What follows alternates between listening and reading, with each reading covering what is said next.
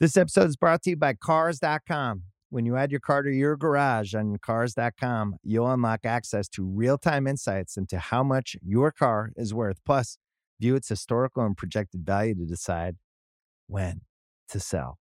So when the time is right, you can secure an instant offer from a local dealership or sell it yourself on Cars.com. Start tracking your car's value with your garage on Cars.com. This episode is brought to you by 7-Eleven. What if I told you you could get a big snack almost anywhere for less than $5? Let's talk 7-Eleven's $3 big meal deal with 7 rewards. Big meal deal is a big bite hot dog and a large big gulp drink, and you won't find a better snack deal anywhere else. Here's what I put on my hot dog: mustard. And that's it. That's it. I love a hot dog with mustard. Maybe if I'm feeling it, if I'm feeling crazy, maybe a little chili, maybe a little nacho cheese, but I'm a hot dog and mustard guy. But if that sounds like your kind of bite, visit 7-Eleven, valid through 1/7/25. 7-Eleven has the right to end this promotion early, plus tax, applicable on large big gulp only. Participating U.S. stores only. See app for full terms. All rights reserved.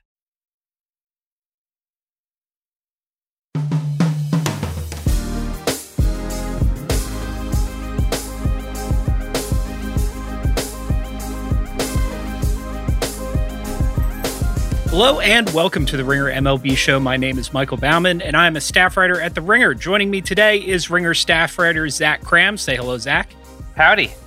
And Ringer staff writer and certified Williams Astudillo hater Ben Mr. Chalk Lindbergh. Say hello, Ben. Hello, guys. We have baseball this week, sort of, for the time being, I guess. So this is what I think was actually a really exciting first couple days of action. Has been at least should have been dominated in the news by the fact that we have a coronavirus outbreak on the Miami Marlins. That didn't take long, Zach.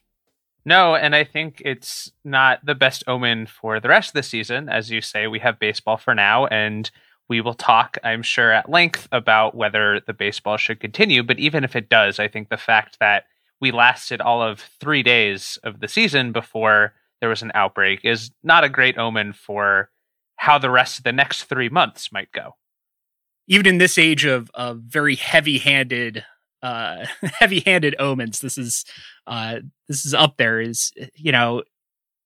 Rob Manfred said, I actually don't disagree with him that we were going to get positive tests at some point, just that such was the nature of the model for the season. But even habitual pessimist like myself, I didn't imagine it would be this severe this quickly.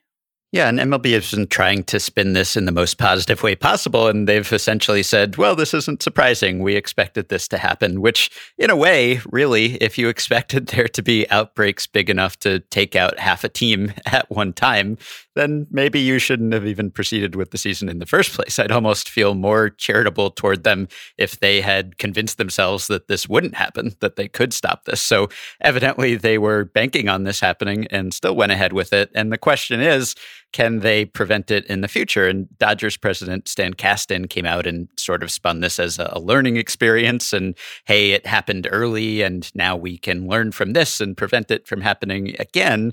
But I think there's a lot of uncertainty about whether the fact that this came so early means that, okay, we got this out of the way and now we can revamp our protocols and we can change our behavior and we can prevent it from happening again, or just, well, it took a few days for this to happen and it's going to keep happening until every other team has caught the coronavirus and is maybe temporarily resistant to it. So I think really it comes down to, well, how did they get it? And we don't know right now how this outbreak started. And in a way, we might never know, whether it was something to do with the players not adhering to the protocols or just the fact that there's coronavirus everywhere and the Marlins are playing in a hot spot, although they weren't in one when they contracted the infection. We don't know that. This is part of the problem. That probably not. The incubation period is so long. Right. They hadn't yet come home to play, and they had tested negative throughout summer camp. But again, yes, we don't know exactly when this happened or how this happened. And you can't know. You can't completely prevent any possible vector for this. So if they're looking at it and saying, well, we're serious now about these protocols, we were high-fiving before, but now we're really not going to high-five, which, by the way, it seems like people are still kind of congregating and high-fiving. But if the only plan is like, okay, now we'll actually stick to the measures that we were supposed to be sticking to before, that doesn't seem all that encouraging. And it seems like there's every likelihood that this could keep happening. And look how disruptive it's been. We have one team that has to take this whole week off. And if anything, maybe to be responsible, should probably be taking even longer off.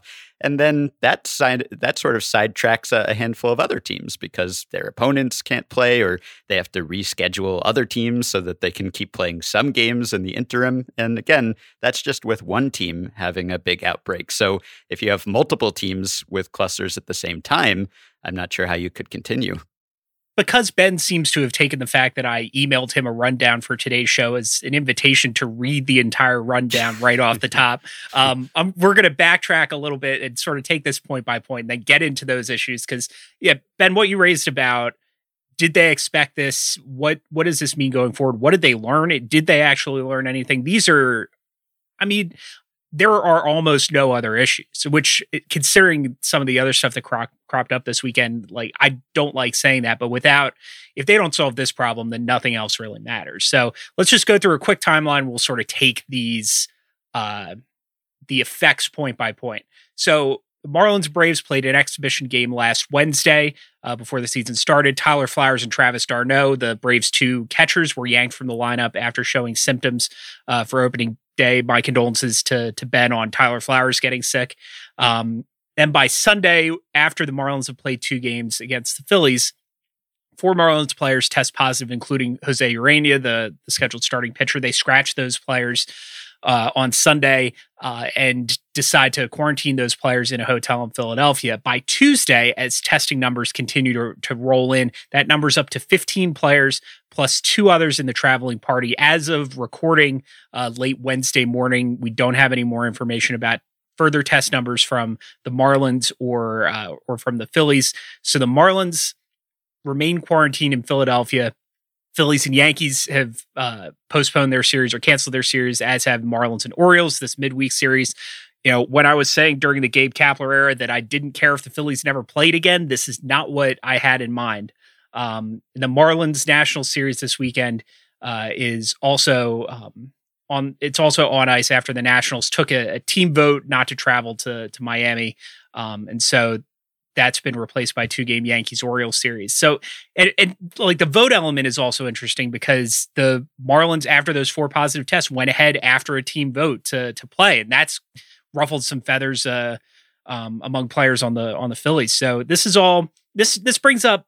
Let's start here. The first issue with MLB's testing and safety protocols is that a lot of it seems to be based on a lot of the virus mitigation strategy seems to be based on a rapid testing procedure that might just not be practicable, not just because of the logistical hurdles of testing, but because of the nature of the virus.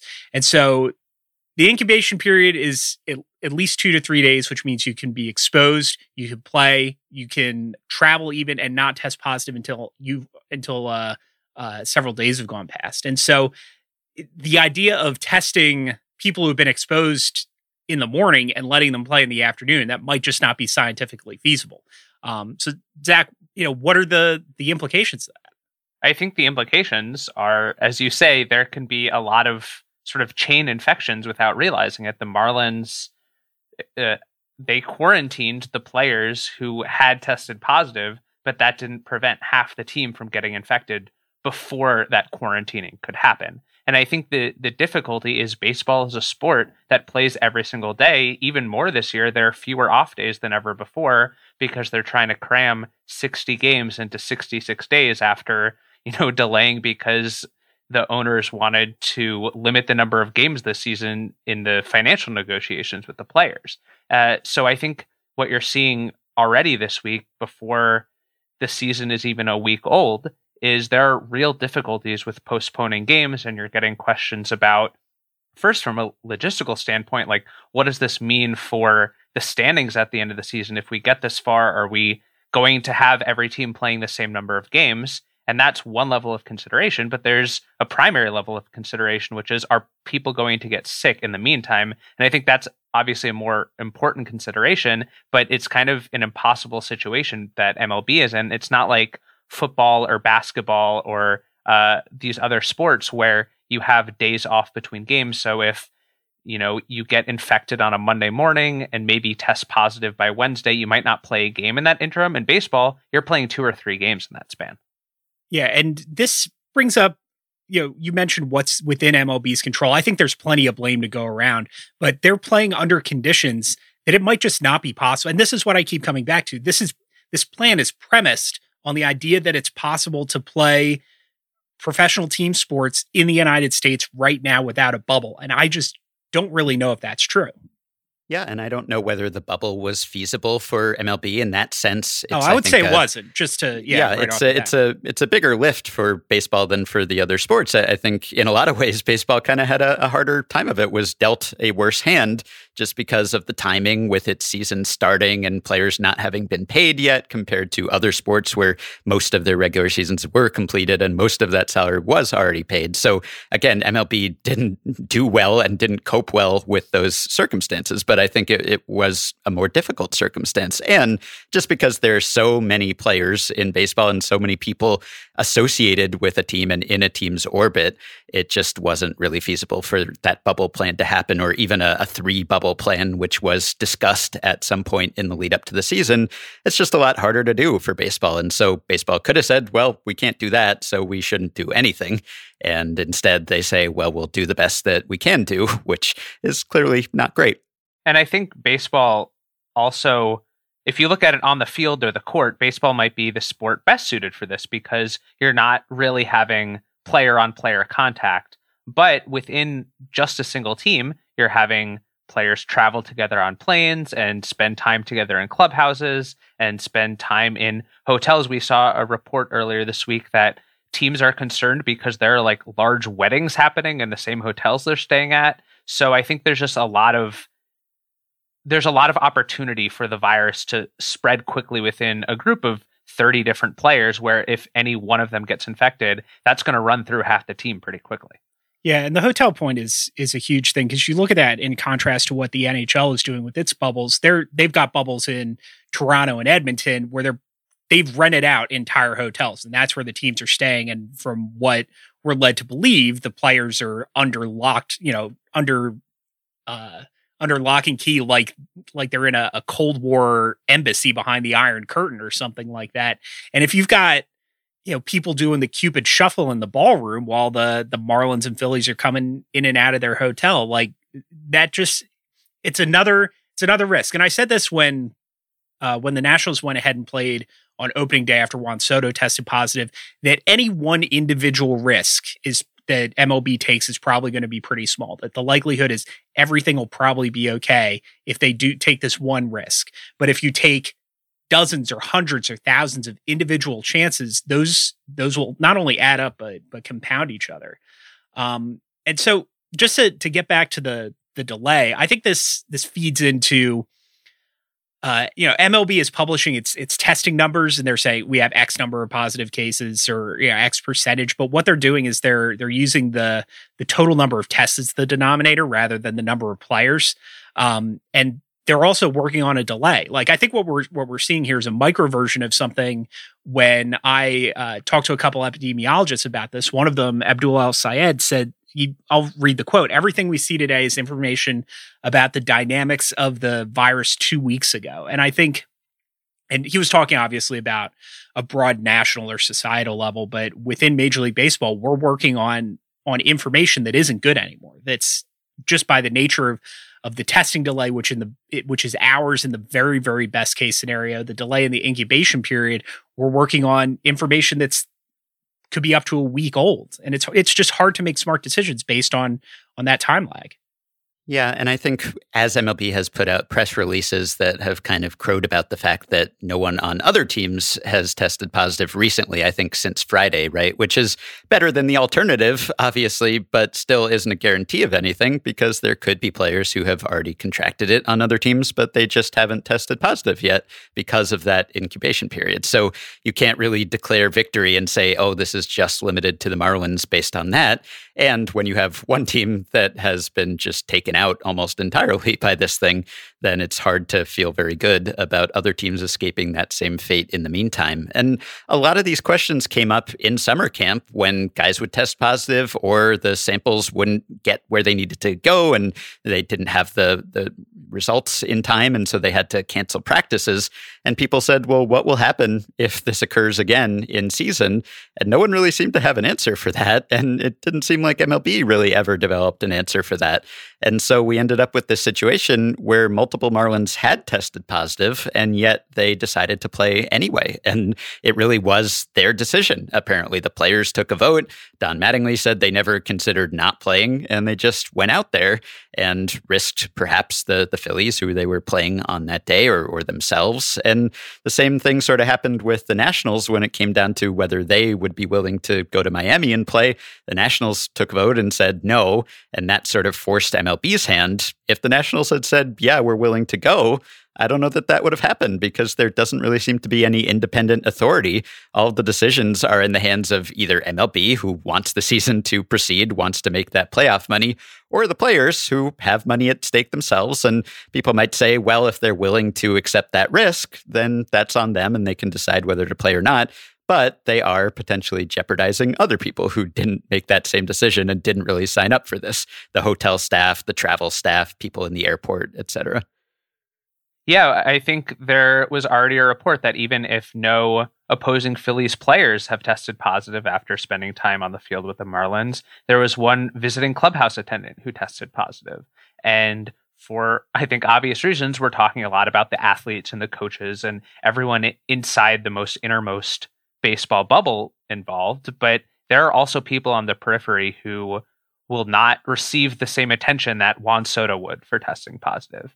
And I think baseball has a moral responsibility to consider those people when they're thinking about sending, dozens of people across the country every couple days in planes and in buses. And that's part of, I think, the broader relationship that MLB has with the country and the coronavirus testing structure is baseball is also having a lot of really rapid response testing with results coming back every day or two. And if you look around the country, you're seeing a lot of people are waiting a week, 2 weeks to get test results. And I think MLB has claimed repeatedly that it is not straining the system beyond what it can take, but it's hard not to read those stories and think otherwise.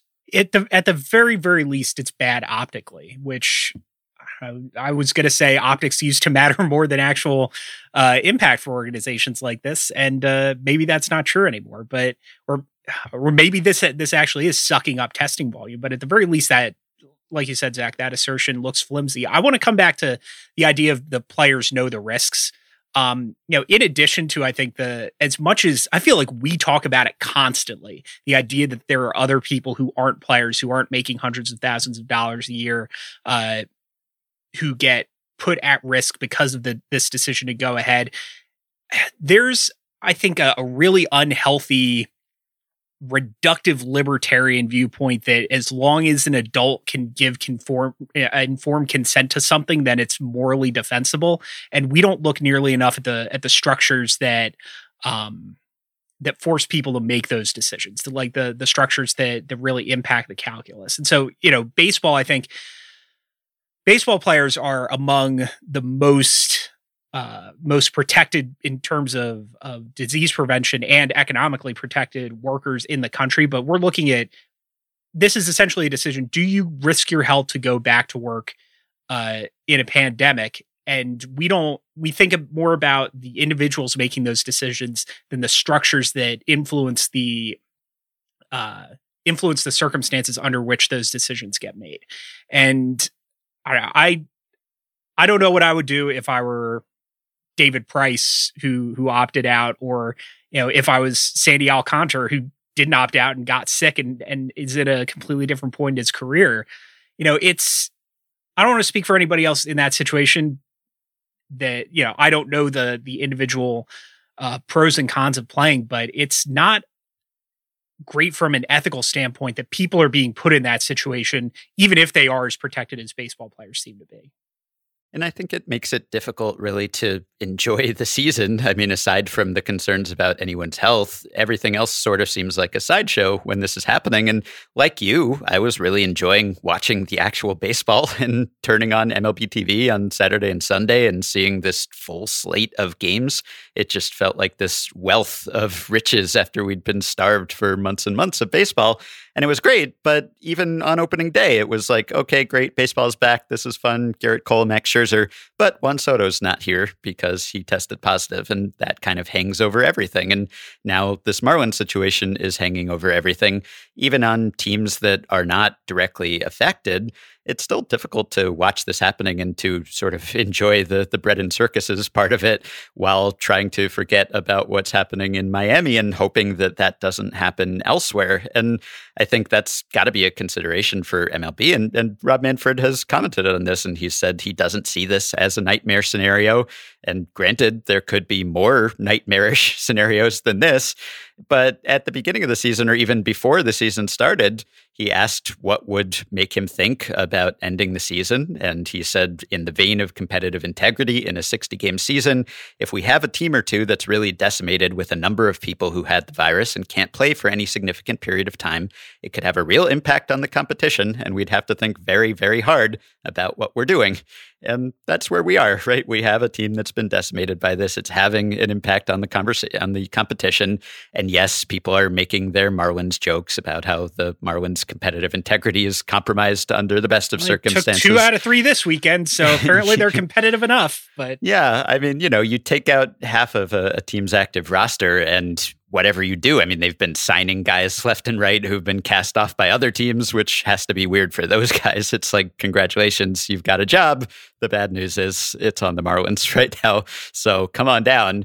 And even if you were to promote players from your taxi squad, I mean, A, you're sort of throwing them into the fire, but also it's just your second string guys, right? It's not the real competitive team that you would put out there. And even if you don't think the Marlins had a chance, the Marlins will still be playing other teams that had a chance. And some teams will get to face the injury decimated Marlins and others will get to face the full strength Marlins. And so we're already at that point where competitive integrity is kind of in question.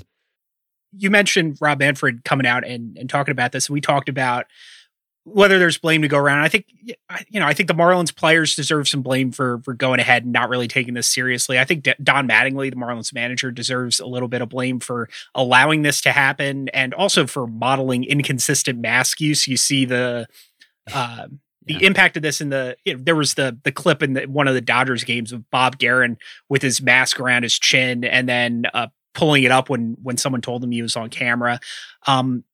But MLB is letting the players and teams stand out in front of this and take it. And I just don't, it's whatever else that is, that's just a failure of leadership on Rob Manfred's part. And when he did come out and address this, after almost a full day of this dominating the news cycle, it was on his House network with a House reporter, and he gave canned answers. He talked about not putting this in the nightmare category. Like, what is a nightmare category if not for 15 players on one team testing positive? And so I don't know. I'm sympathetic to the idea that you don't want to set certain thresholds, particularly when the situation is as fluid as this. But what this is rapidly looking like to me is, because we don't have specific thresholds, but because we have health and safety protocols, MLB is going to try to spin this as it is safe to play because we have these safety protocols without commenting on whether the safety protocols are working or not. Yeah, I think the difficulty with a lack of a threshold or a specific benchmark, a bright red line where you say, if this happens, we shut down for a bit of time, means you can continually rationalize playing ball. The KBO, for comparison, in South Korea has come back, and they've been back for a couple months now. They said if there was a single positive test for a player or coach, they would shut the whole league down for 3 weeks. That hasn't happened yet, but it's a bright red line. Whereas in the majors right now, if, 15 players doesn't cause a shutdown of a wider swath of teams than just that one, then, well, maybe what happens if 20 more players on a different team test positive and 25 on a team after that? Or what if 2 teams have outbreaks at the same time? It's really easy, kind of like the frog in the boiling pot of water scenario, where if you just turn up the temperature by a degree at a time, then the frog's not going to notice it's boiling, until it's too late. And I think that's the difficulty without a threshold that now that the season started, I think it's going to be pretty hard to stop. And I don't know if Manfred or anyone who's in charge has an actual idea in mind of what would force a shutdown. And you know how much I love the frog in the boiling water metaphor. I just don't know if you're looking this from a coldly amoral point of view. I don't know how you look at the American reaction to this is a crisis. We shut this down, or we shut our society down for a couple months, and we got bored and opened it back up. And now it's just a fact of life that more than 100,000 people have died.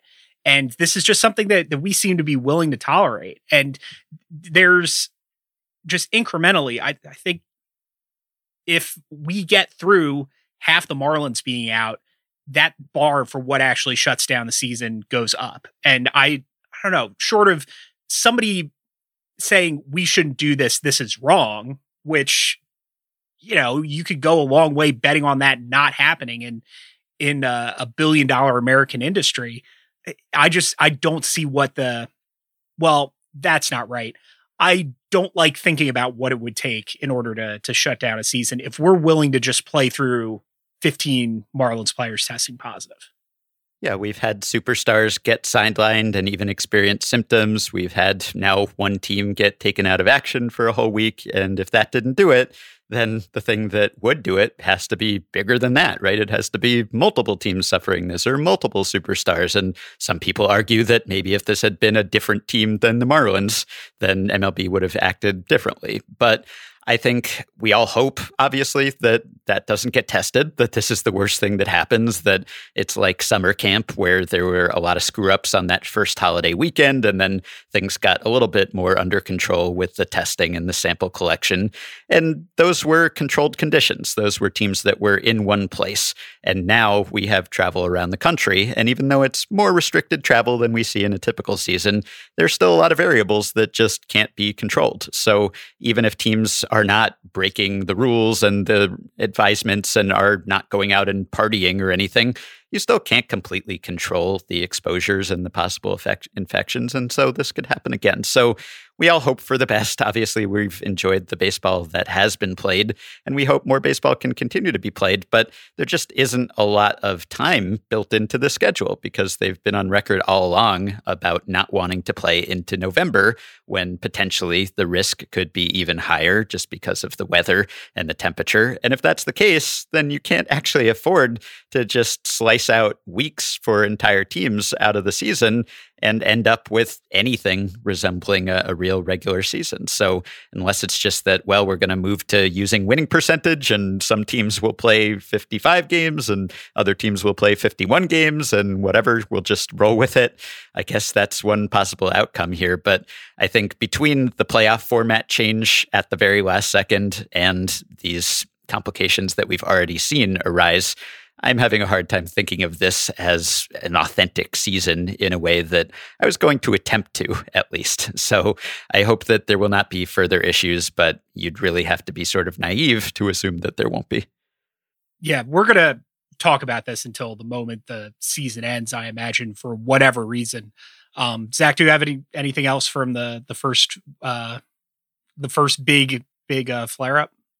No, I just want to say we've had important people in the sport, from Manfred to Scott Boras to even national politicians, talk about how the return of baseball would herald a triumph for a return to normalcy, and that it would be a distraction from the virus that the country has been facing for months. And I wrote a piece a couple weeks ago that I didn't think this was going to be a distraction.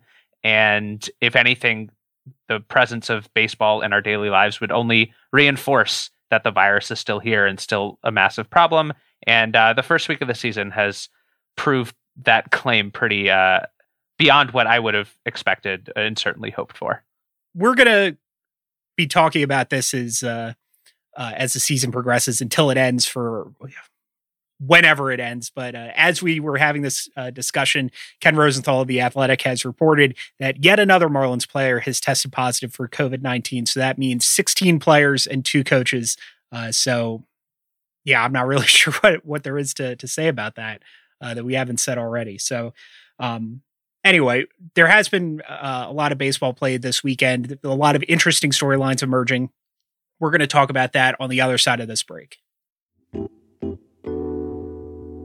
Sports are back, and you can find all the action on FanDuel. MLB is here. Whether you've been with FanDuel for a while or you're new to the experience, FanDuel has 2 great ways to win that you won't want to miss.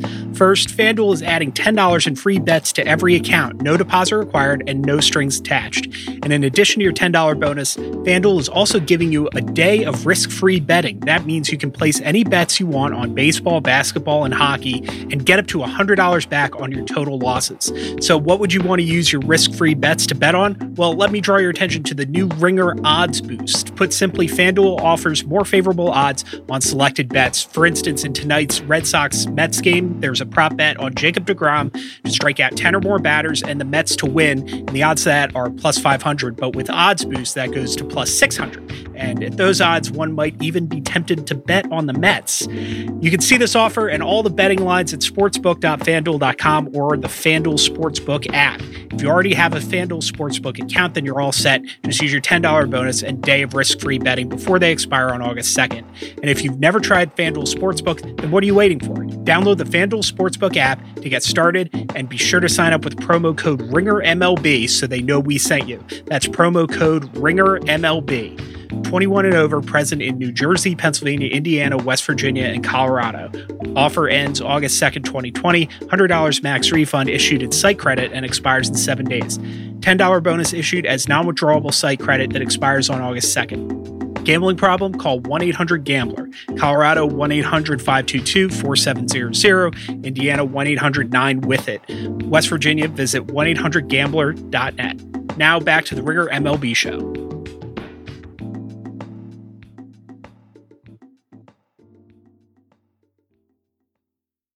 Okay, and we're back, and we're going to talk about pitcher injuries. So here's a fun, lighthearted topic for us to dive into. The heading for this segment is all the good pitchers are hurt, Zach. Unfortunately, we've seen a lot of pitcher injuries earlier on, and I'm not sure if it's related to the fact that there was such a long layoff, and I'm not even sure if it's more than normal. It just might be a kind of confirmation bias where we see one pitcher get hurt and think, oh, is this a trend? And then we see the second pitcher get hurt and so on and so on. But so far we have seen Justin Verlander, who initial reports said would miss the rest of the season. He has since come out and said, I'm not going to miss the rest of the season, but it's a forearm strain, which often signifies elbow trouble.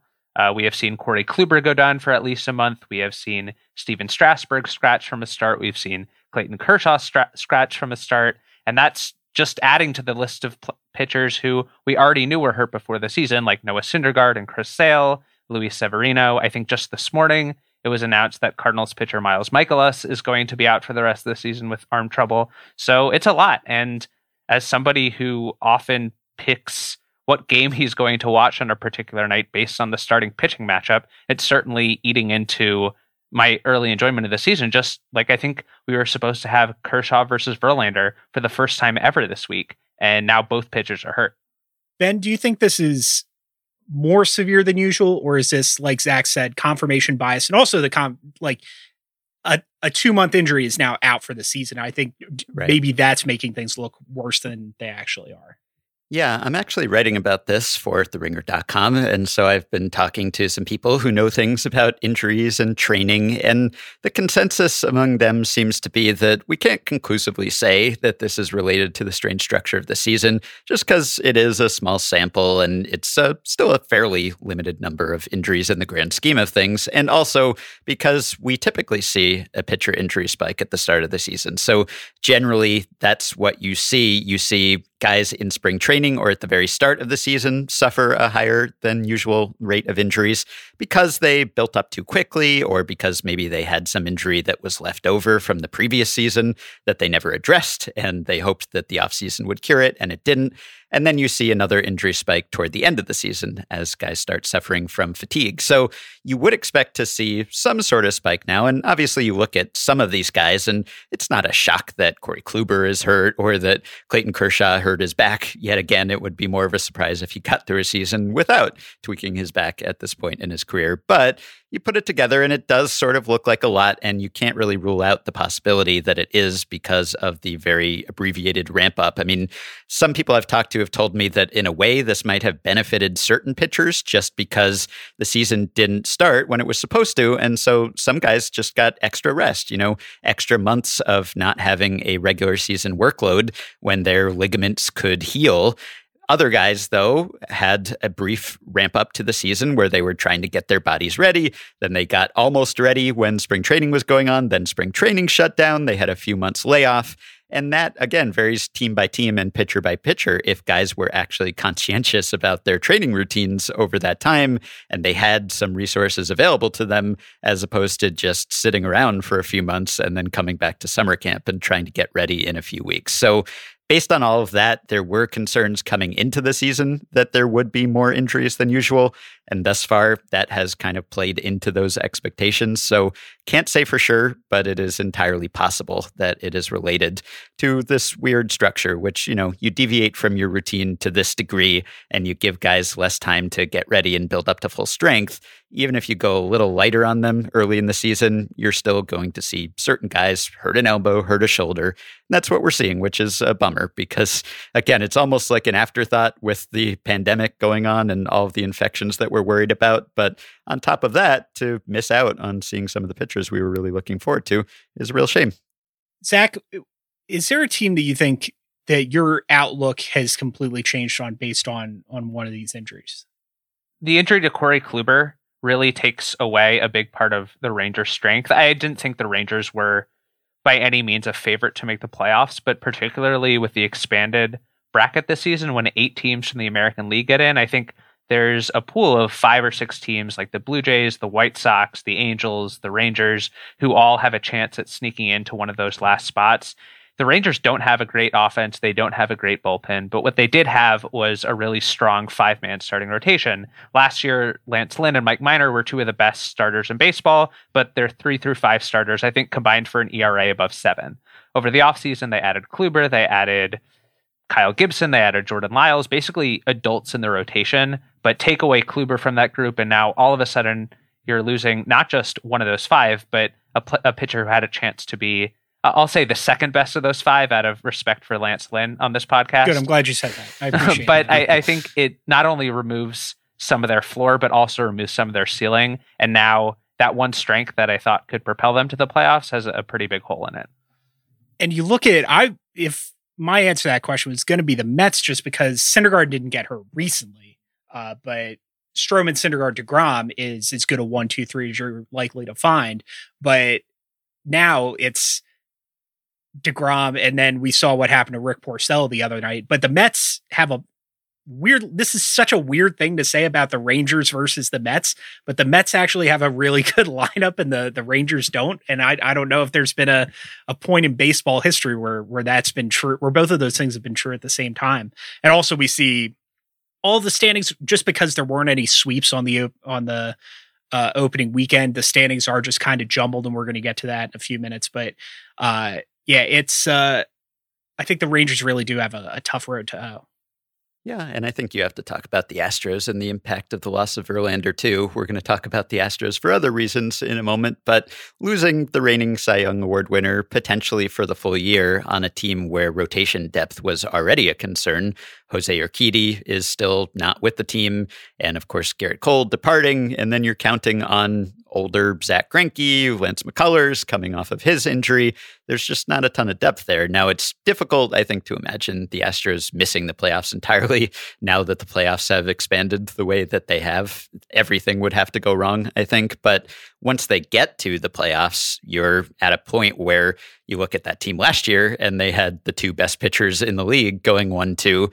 And now you might not have either of those guys, and you might be counting on an aging Greinke and who knows behind him. So I think they're a lot less scary as a playoff team at the moment. So we're going to get to the Astros in a second. I just realized that we had not planned to talk about Shohei Ohtani on this episode, and he had a big weekend. He was baseball's first designated runner as the Angels played the first extra inning game with the ghost runner on second rule, and then he appears to have forgotten how to throw strikes, and that's not good news. Even for somebody who was able to start opening weekend, who wouldn't have been able to do that if opening weekend had been in March, he, suffice it to say, did not look sharp. And Ben is the ranking Shohei Ohtani fan. I have to ask you, what's up?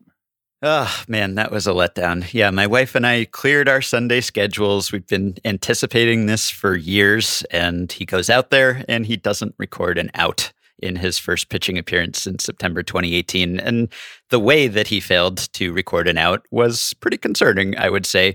I don't think we all made that much of his struggles with control in spring training because A, he had struggled in 2018 and then just immediately put that behind him once the season started.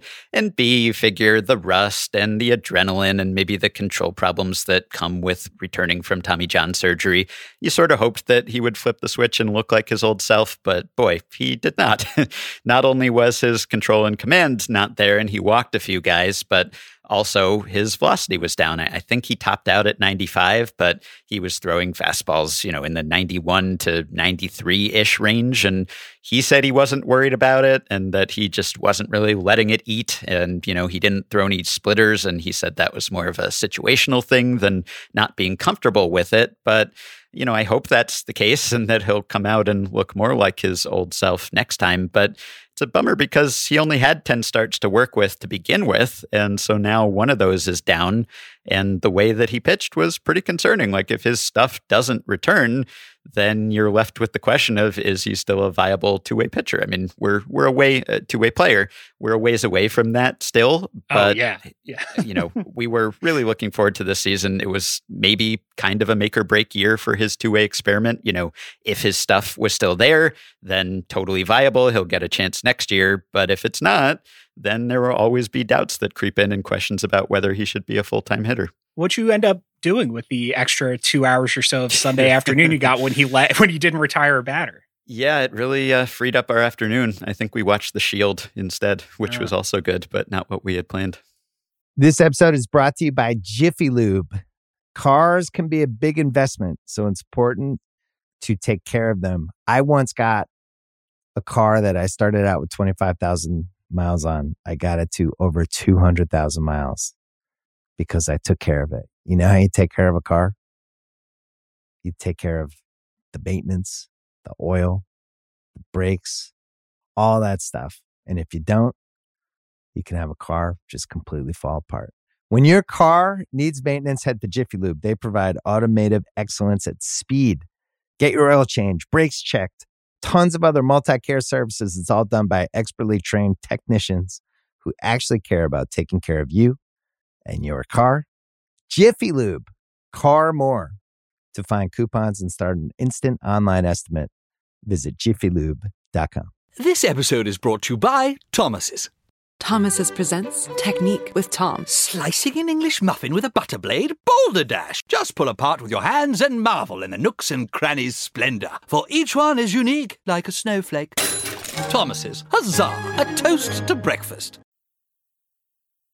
So let's go to what is not a recurring segment on the show, but man, I really hope it becomes one. This is a segment we like to call Joe Kelly Has the Ass. This is a little bit of recency bias since this was the most interesting thing to happen in baseball the night before we recorded. I got to be honest, this Dodgers-Astros confrontation last night, I don't want to call it a brawl because everybody came very close to yelling at each other and shoving, but that's unsafe to do under current circumstances. This is all I wanted from this season, and I'm glad that if nothing else, we got to see it at least once. Zach, where do we even start with this? Well, so I actually went to bed early last night, and you. What a thing to wake up to this morning, seeing clips of like Dusty Baker cursing out, at least what sounded like the voice of Dusty Baker cursing out Joe Kelly on the mound. It took me several minutes to figure out what had happened. It seems that Joe Kelly, who entered for the Dodgers, and Joe Kelly notably was not a Dodger when they lost to the Astros in the 2017 World Series. Joe Kelly was also a member of the Red Sox when they enacted a sign-stealing scheme to win the 2018 World Series. He throws behind Alex Bregman, who takes first base because I think there were already 3 balls when he threw a fastball behind Bregman's head. Yeah. Then he strikes out Carlos Correa and then responds by forming what I can only describe as like toddlerish facial expressions. I don't know. What do you call those? So there's a word that I picked up from English soccer commentary. The word is gurning, and that's the best way I can describe what Joe Kelly did. I mean, making faces is I guess a less vivid, less visceral way to put it. But I'm not really sure I've ever seen anything quite like that from a pitcher.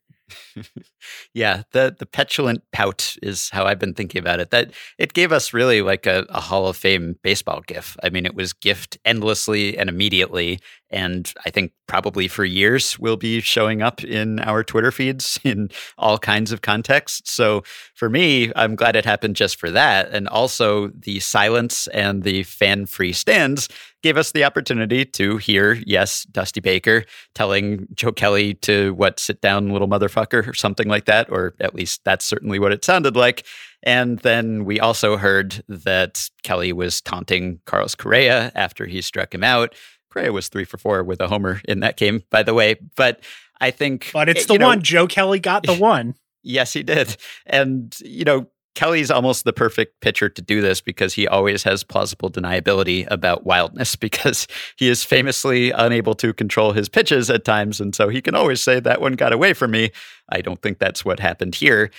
Usually we would not condone throwing at anyone, and we still wouldn't. Like, I'd rather have had the jawing and the shouting back and forth and the memed face without actually endangering anyone or throwing a pitch near someone's head. That's never great. But I think the war of words aspect to it, at least, was wonderful. And the benches cleared, and, there are often baseball brawls where everyone just kind of mills around. But in this case, there was even more milling around, probably because of social distancing. It would have been a very bad look, I think, for baseball in the wake of what happened with the Marlins if these teams had actually thrown hands and fought with each other. So that would have been bad, and I'm kind of glad that wisdom prevailed in that situation. We saw Dave Roberts getting out in front of it. I think yes, Yuli Gurriel would have fought somebody. Something similar happened.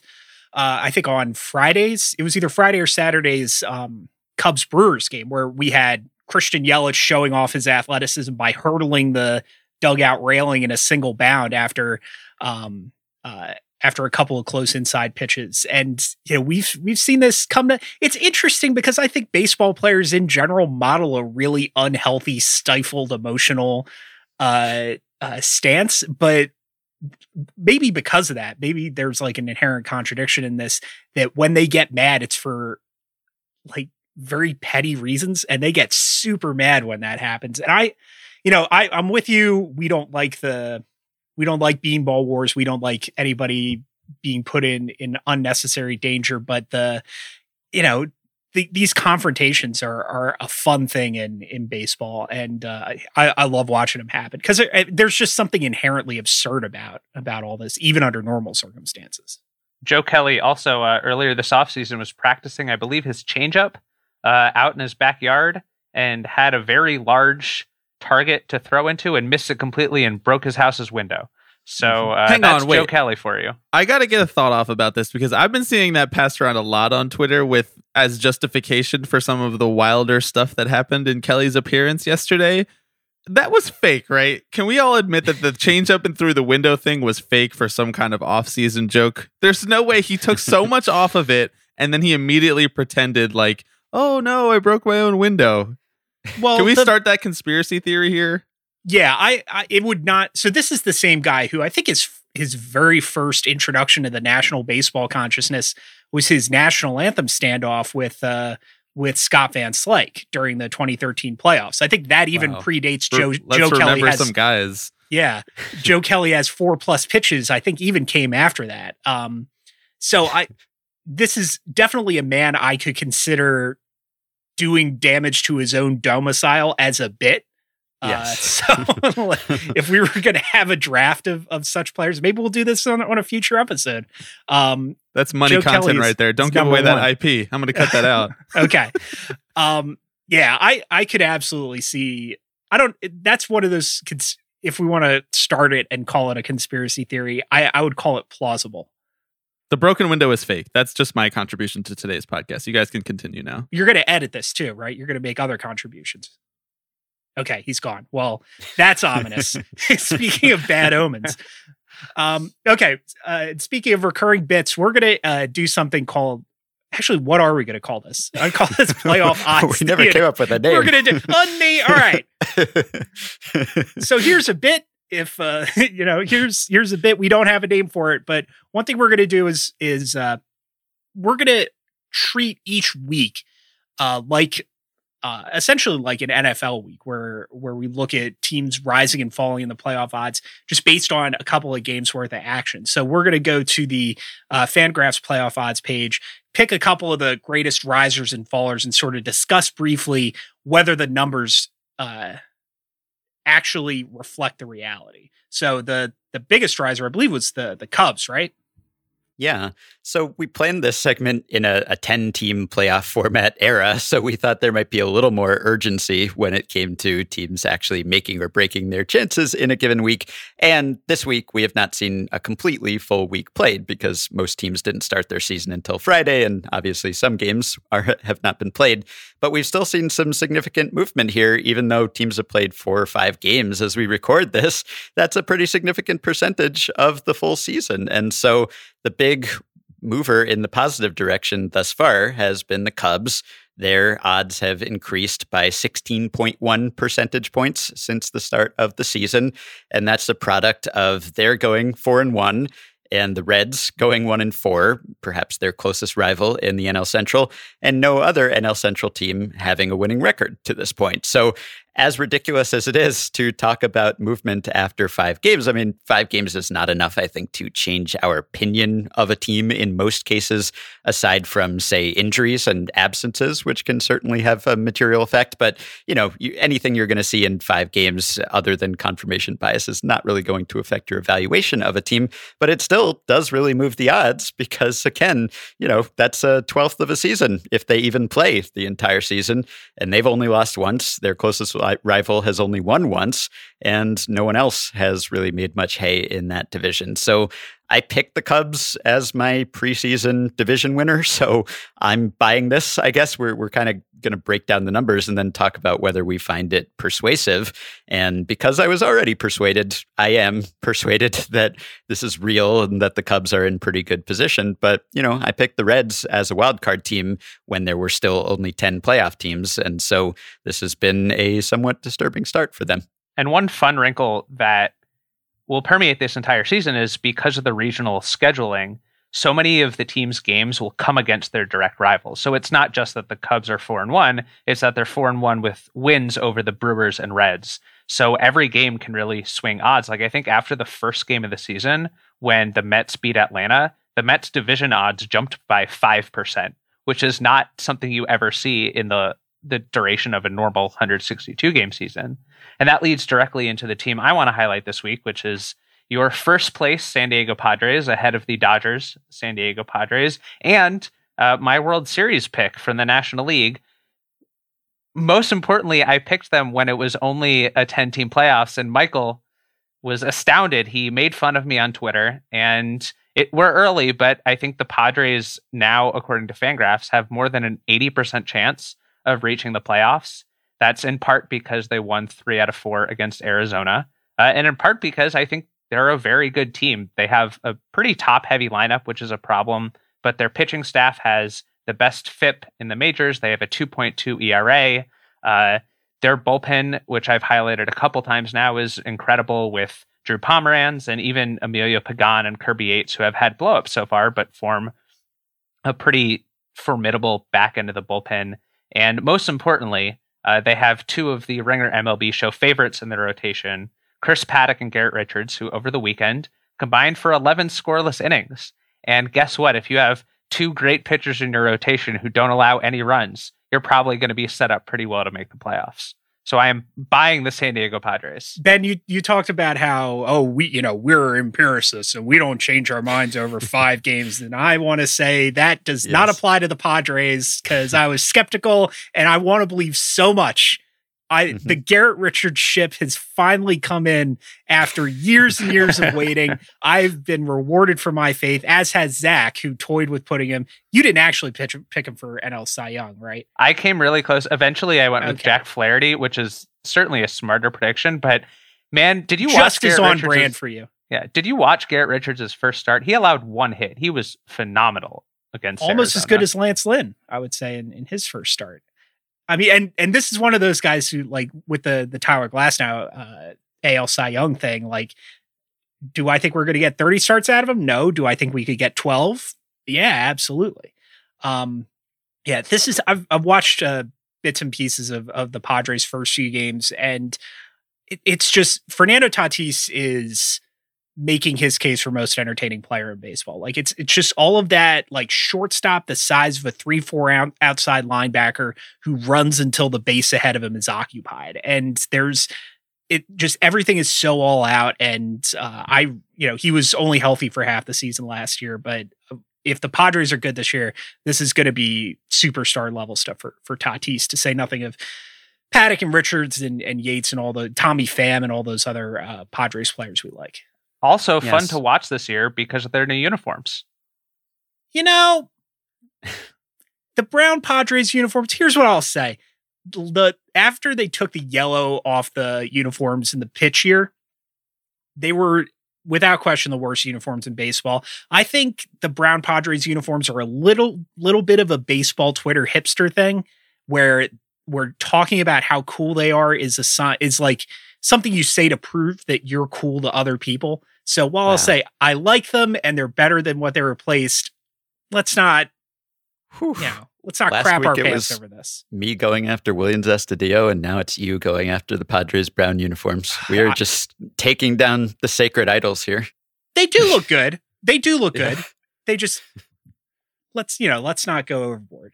And speaking of going overboard, let's talk about the Washington Nationals, my pick for the National League East, the defending World Series champions, who are without the services of Steven Strasburg, who is sort of blasé about this season in general, it seems. They're the biggest faller in playoff odds so far. But I think there's a little bit of... This is one circumstance in which I think the numbers are lying a little bit. One, they've gone 1-4, while the Phillies have gone 1-2 and lost 2 of those 3 games at home to the Marlins. And I think that's a way bigger deal than losing 2 of 3 to the Yankees, and then 2 in a row to the Blue Jays, who, if you look at how the Blue Jays and Rays played over the weekend, I think the Blue Jays are a lot better than maybe they might have been given credit for. I think this is just a situation where, let's just say, I'm more optimistic about Washington bouncing back. That's the long and short of it for me. Yeah, I definitely am relative to the second biggest loser in playoff odds, which is the Red Sox. So the Nationals let's talk about this. Nationals are down 17 percentage points. The Red Sox are down 16 percentage points, but I think we were all very down on them before the season started, even relative to expectations, which were not particularly high, I think, because, third place team that trades Mookie Betts. I don't think anyone had huge expectations after that, and losing Chris Sale to Tommy John surgery. But entering the season with the absence of Eduardo Rodriguez, that pitching staff is just sad. I mean, to see the pitchers that they are running out there, that they have been picking up to hope to run out there. I mean, they would love to have Joe Kelly back right now. It is just a very thin staff right now. So the fact that they are 1-4, yeah, that's somewhat concerning. But what's really concerning is just who's on the team right now. It's just not a strong rotation. Yeah, they've just been, I mean, like even the Mets have just been absolutely beating them up. And it's not just the strong rotation, like they've been sort of up and down offensively, and they struggle to get into Michael Wacha, and I just have a hard time, particularly considering the Rays are playing well, the Blue Jays are playing well. That's a big uphill climb, even with 16 teams making the playoffs. Yeah, I think it's pretty revealing that when I was speaking off the cuff earlier about the teams that would be best suited to sneak into the 7 and 8 spots in the AL, I listed teams like the Blue Jays and White Sox, and the White Sox have not been off to a good start. They have pitching problems of their own, but I could see them turning it around a lot easier than the Red Sox, who, given the state of their rotation, are basically going to be starting every game down 2 or 3 to 0, just because those pitchers, I mean, I think the Red Sox rotation, sure, it's only through 5 games right now, but they have a cumulative ERA of 7.45. And that's not where you want to be. Well, if they're not going to be competitive this year, they got to trade Jackie Bradley, before they lose him to free agency for nothing. That appears to be the logic for all of their all-star outfielders. So, all right, here's one team that I am optimistic about towards the end from now until the end of the season, and that is this Ringer MLB crew. Thanks, fellas, for joining me. We're coming up on an hour, so I think it's time to wrap things up. That'll do it for this week's edition of the Ringer MLB Show. Thanks to Ben and Zach. Thanks, as always, to our producer, Bobby Wagner, who conjures order from chaos. Thanks to Joe Kelly and Shohei Ohtani for giving us stuff to talk about. And thank you for listening. Enjoy the week's action, and we'll see you next time.